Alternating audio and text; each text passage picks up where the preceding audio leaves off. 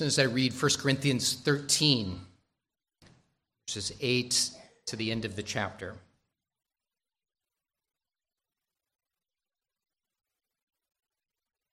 Love never fails. Whether there are prophecies, they will fail. Whether there are tongues, they will cease. Whether there is knowledge, it will vanish away. For we know in part, and we prophesy in part. But when that which is perfect has come, then that which is in part will be done away. When I was a child, I spoke as a child. I understood as a child. I thought as a child. But when I became a man, I put away childish things. For now we see in a mirror dimly, but then face to face. Now I know in part, but then I shall know, just as I also am known. And now abide faith, hope, love, these three. But the greatest of these is love.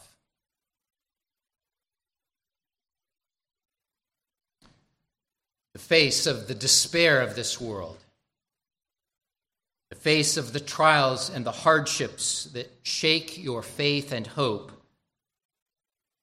love never fails. The constant theme throughout this short series on fellowship has been that the fellowship that God secures with you through Jesus Christ, the fellowship that we have with God, is the basis of the fellowship that we have with one another. And that fellowship can be characterized by a bond of love. You see, in the grand scope of history, the Lord has promised, he has covenanted that out of love, that he says, I will be your God and you will be my people. You can hear that sense of fellowship and love that come through even in those simple words. I will be your God and you will be my people. It's a promise that endures to the very end, even to heaven itself. For God's word cannot fail. His love never fails. And as we've seen, this has very deep practical impact. We've looked at the characteristics of love. We've looked at the enduring nature of love. And in doing that, you may feel overwhelmed with the task that God is calling you to. Last week, I used the analogy that Karl Borg does in his book about love, the analogy of a general charging you as his troops to go out into the field of battle and to not retreat, to not give up the fight, to never stop, never quit. And you might hear that and think, who am I to be able to be up to that task? Now, I know that in this world there are lots of expressions about the never-ending character of human love. You don't have to turn very far on the radio or look very far in poetry to find expressions that my love for you is as high as the moon and as deep as the sea and will never fail. We all know that that promise made by fallen, broken men and women cannot last. We all fail in that promise. Sometimes the failure is disastrous. And so you might hear this idea that love never fails and think, that's not me. How is it that I can go and take the field and never back down? Well, the point of this message is that it is the bond of God's love that provides not only the basis of your loving others, but also the engine that powers that fellowship with one another. Love never fails is pointing to the never-ending promise of God that we then enact, not perfectly, because we still do sin, but genuinely because God's love never fails. I want to trace that out to these verses today and let you know that this is the last message that I'll give to you in this series on fellowship. There's a lot more that can be said, but I have purposed to kind of take these words in 1 Corinthians as a mold for us to be thinking about fellowship. I'll begin by showing you that gifts will cease, but love never fails. That's the way Paul closes this chapter on love. He goes back to show how it really is the excellent way. That's how he closed chapter 12. He had spoken about the marvelous gifts that God gives to every Christian. He's given you his Spirit. He's given you spiritual gifts so that the body is knit together, and that there's diversity and unity. He has given some revelatory gifts that had a special role in the New Testament church. And then in the midst of that, he said, but now I show you a more excellent way. And it is this way of love. And so, having spoken about these extraordinary gifts, as we call them, he goes on to say that those gifts have a temporary character about them.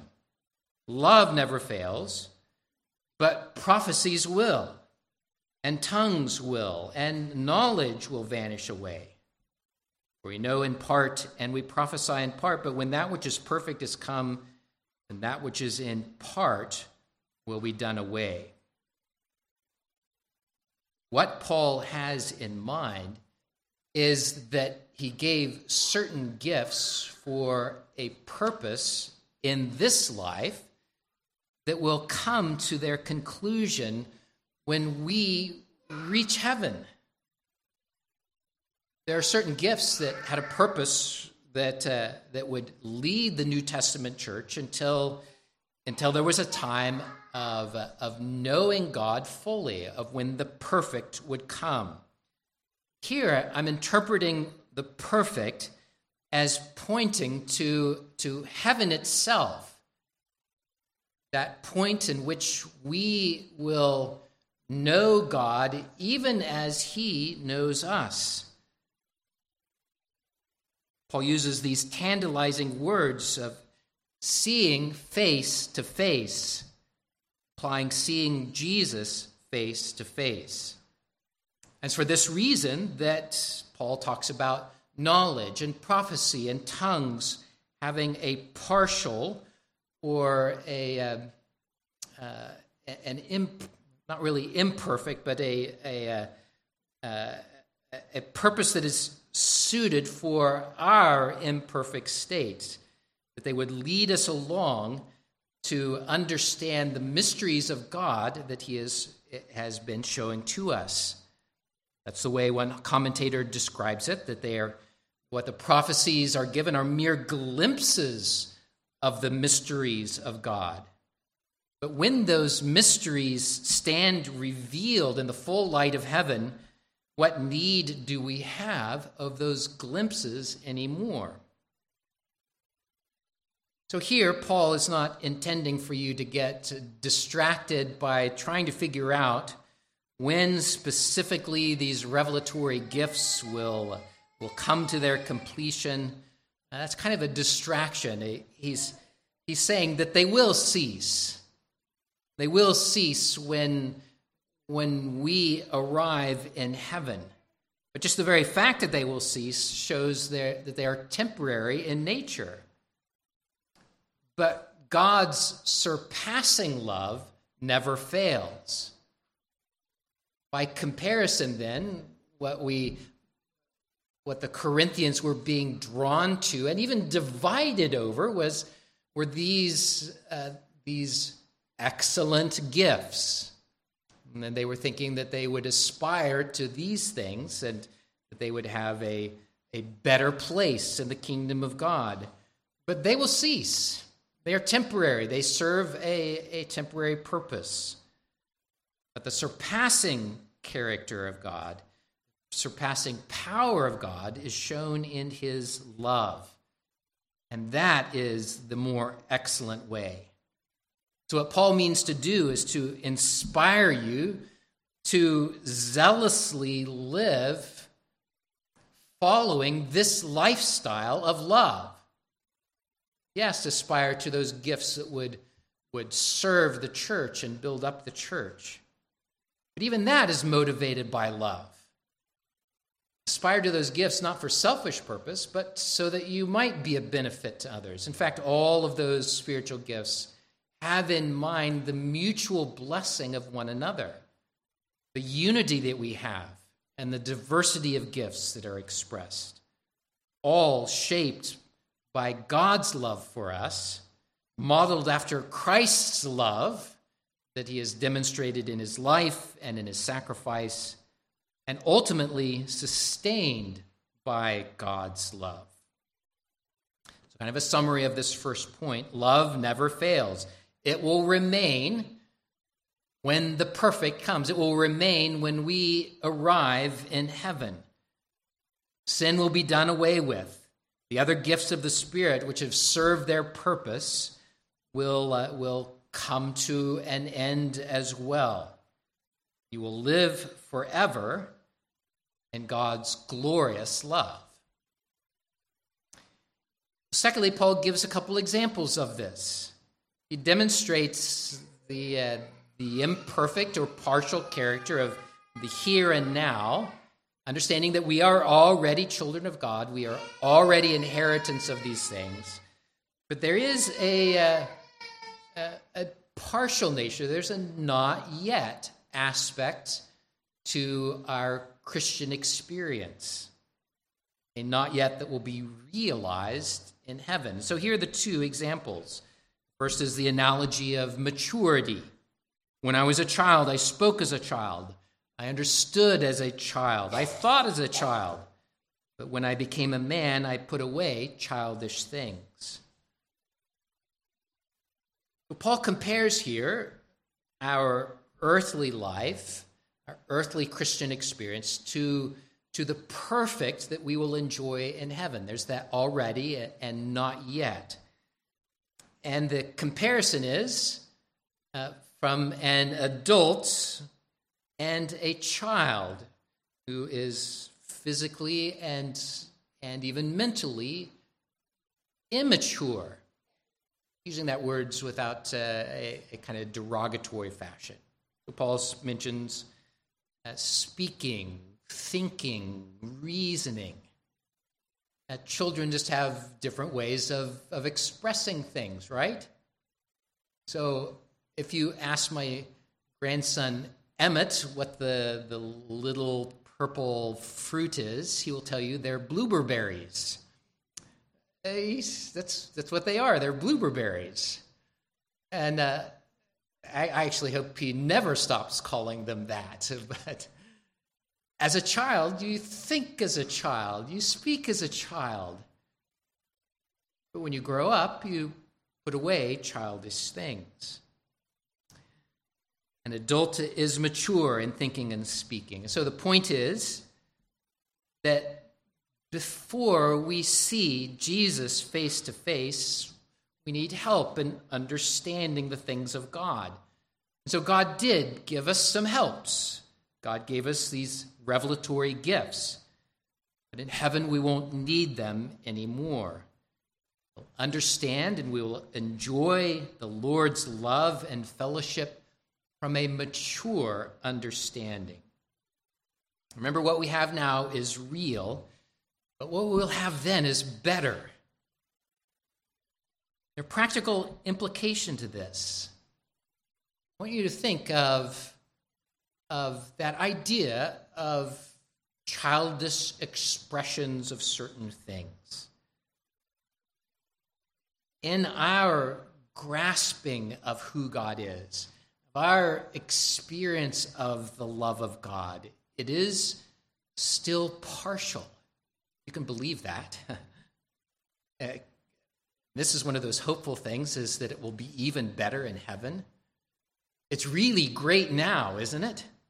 the love of God that he has for us, but what we have now is partial and it's childish.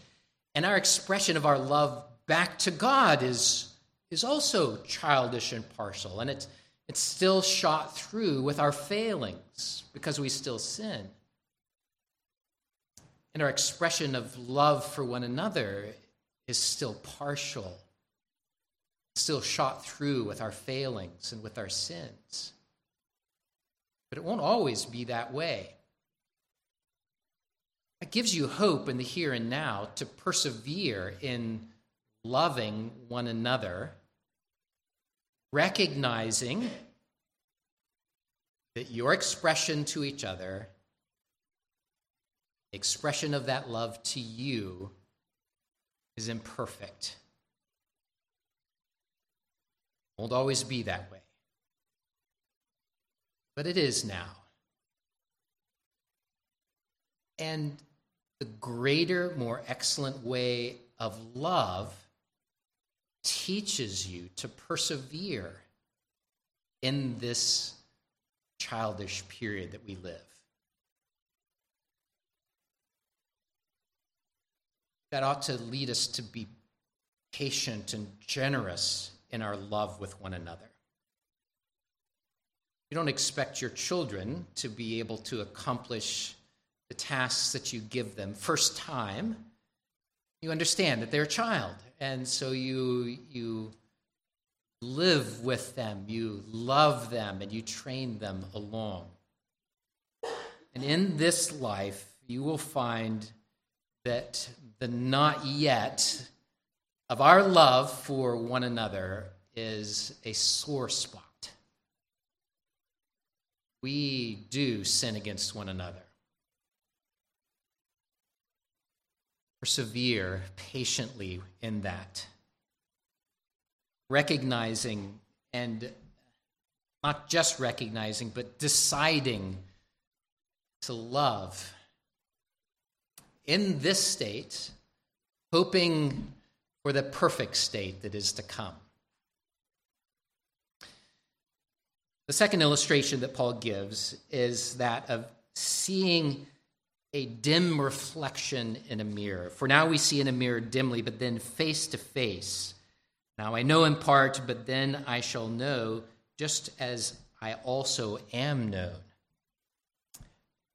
Now the word that New King James translates dimly here, I think there might be a better translation of indirectly.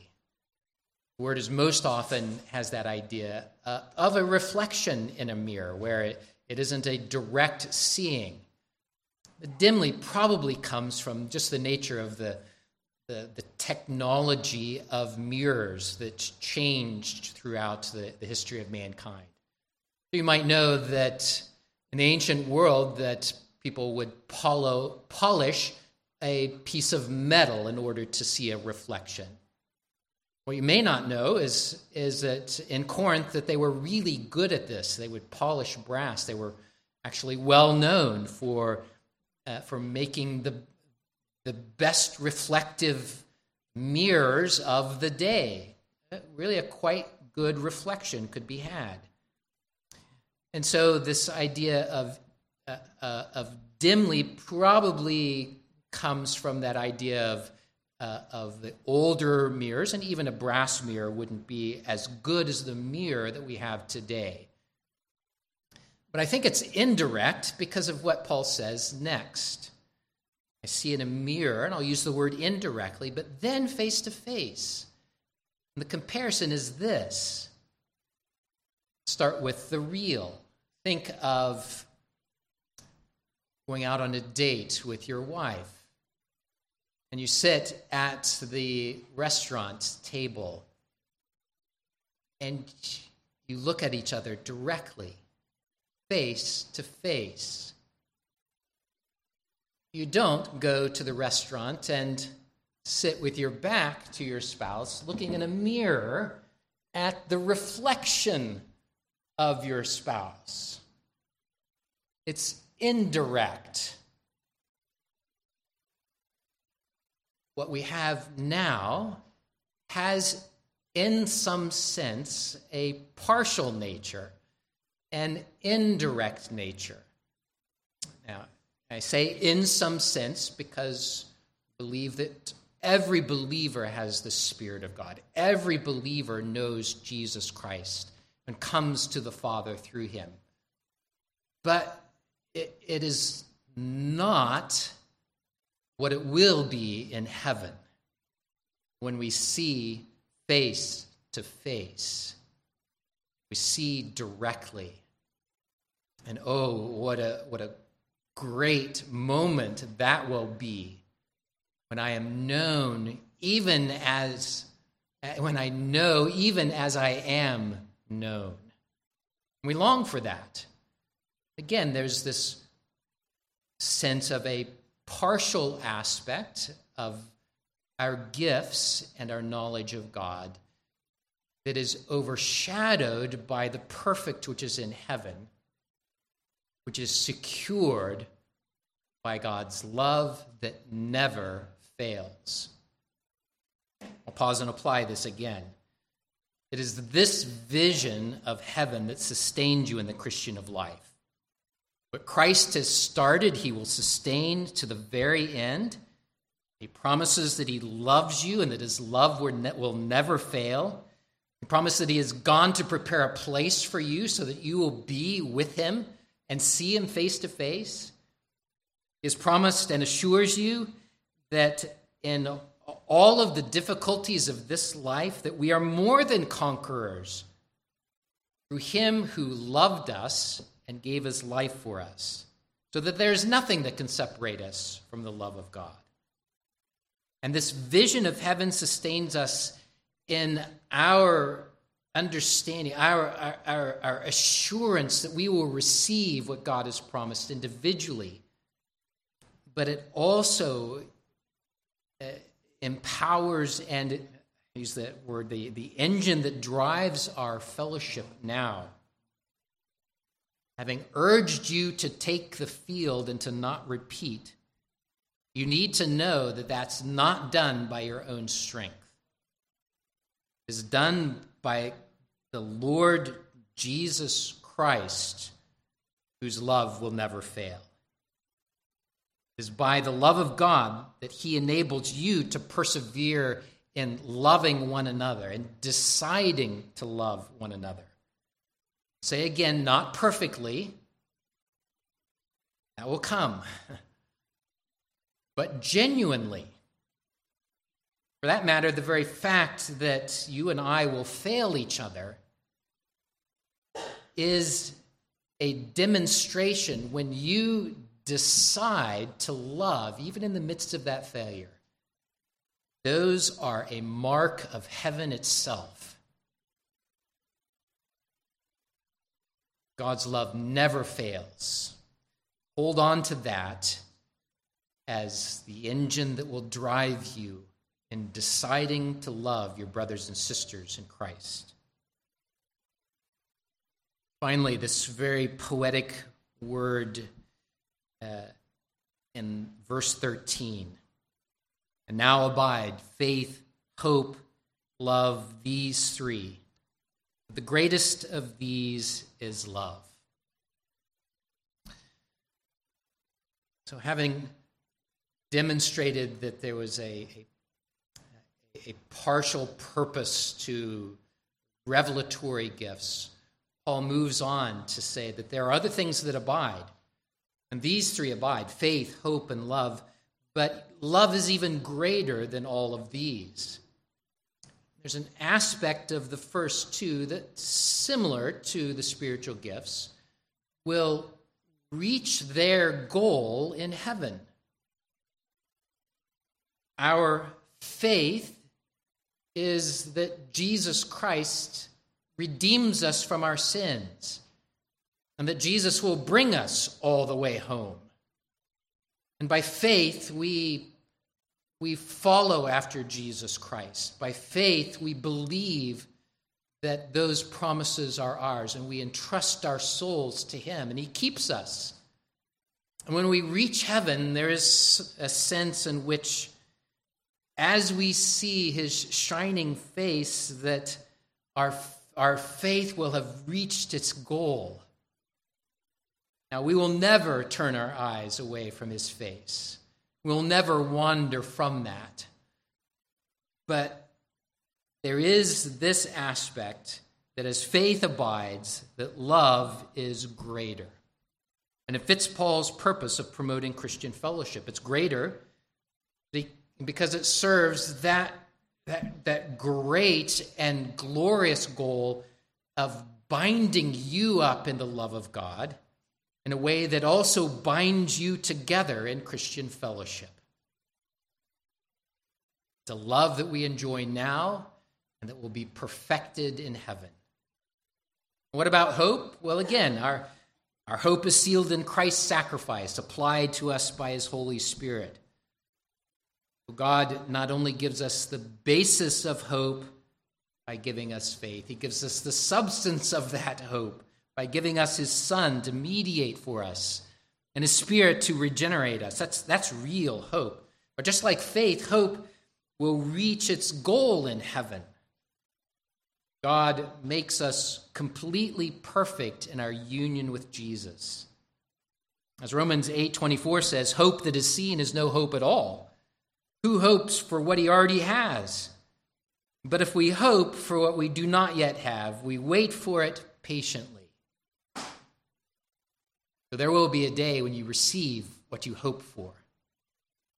In heaven, the waiting will be over. Our hope will be realized as Jesus welcomes you into his presence forever and ever. With that in mind, hope abides today, but love is greater. And they all work together, but love carries you through this life in your relationships with the Lord and in your relationship to each other. And until we are all brought at last to stand before the face of God, love never fails. It binds you to God and binds you to each other. And in the consummation, when Jesus welcomes you into heaven, and when he welcomes us in the resurrection, in that consummation, what we enjoy now partially will be known completely and without any error at all.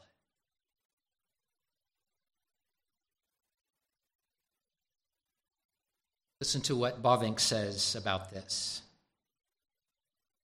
We will all know him, each in the measure of our mental capacity. We will know him directly, immediately, unambiguously, and purely. We will receive and possess everything we expected here only in hope. Thus, contemplating and possessing God, we enjoy him. And we are blessed in his fellowship, blessed in soul and body, intellect and will. He's talking about the great vision of what is ours by promise, already, but not yet.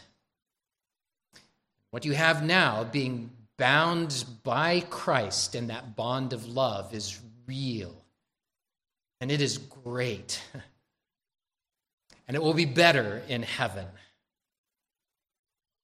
And what you have now in the fellowship of the saints is real. It is genuine, but it has its flaws. But it is great. It is so sweet. Brothers and sisters, decide to love because God has loved us. And it is in the strength of Christ himself we are able to endure, to not turn back. So I pray that this sight of heaven would give you the strength of heart and mind to love one another. For love never fails. Amen. Let's pray.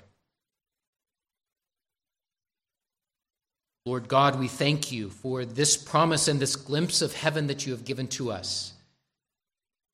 Lord, we recognize how frail and faulty our love for you is, but that we are kept by your faithfulness.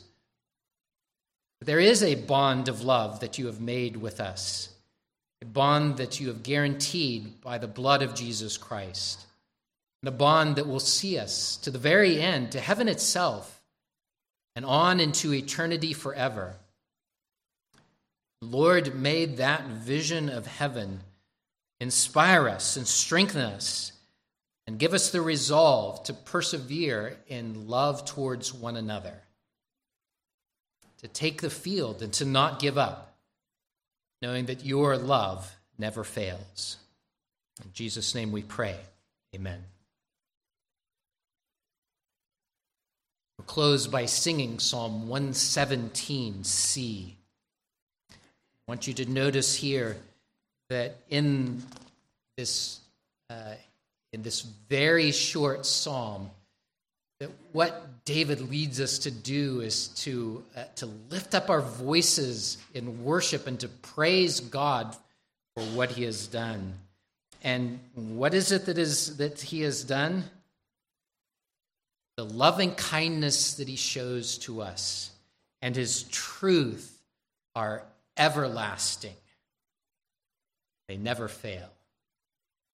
Let's close this by thanking God for his love that never fails. Let's stand and sing Psalm 117C.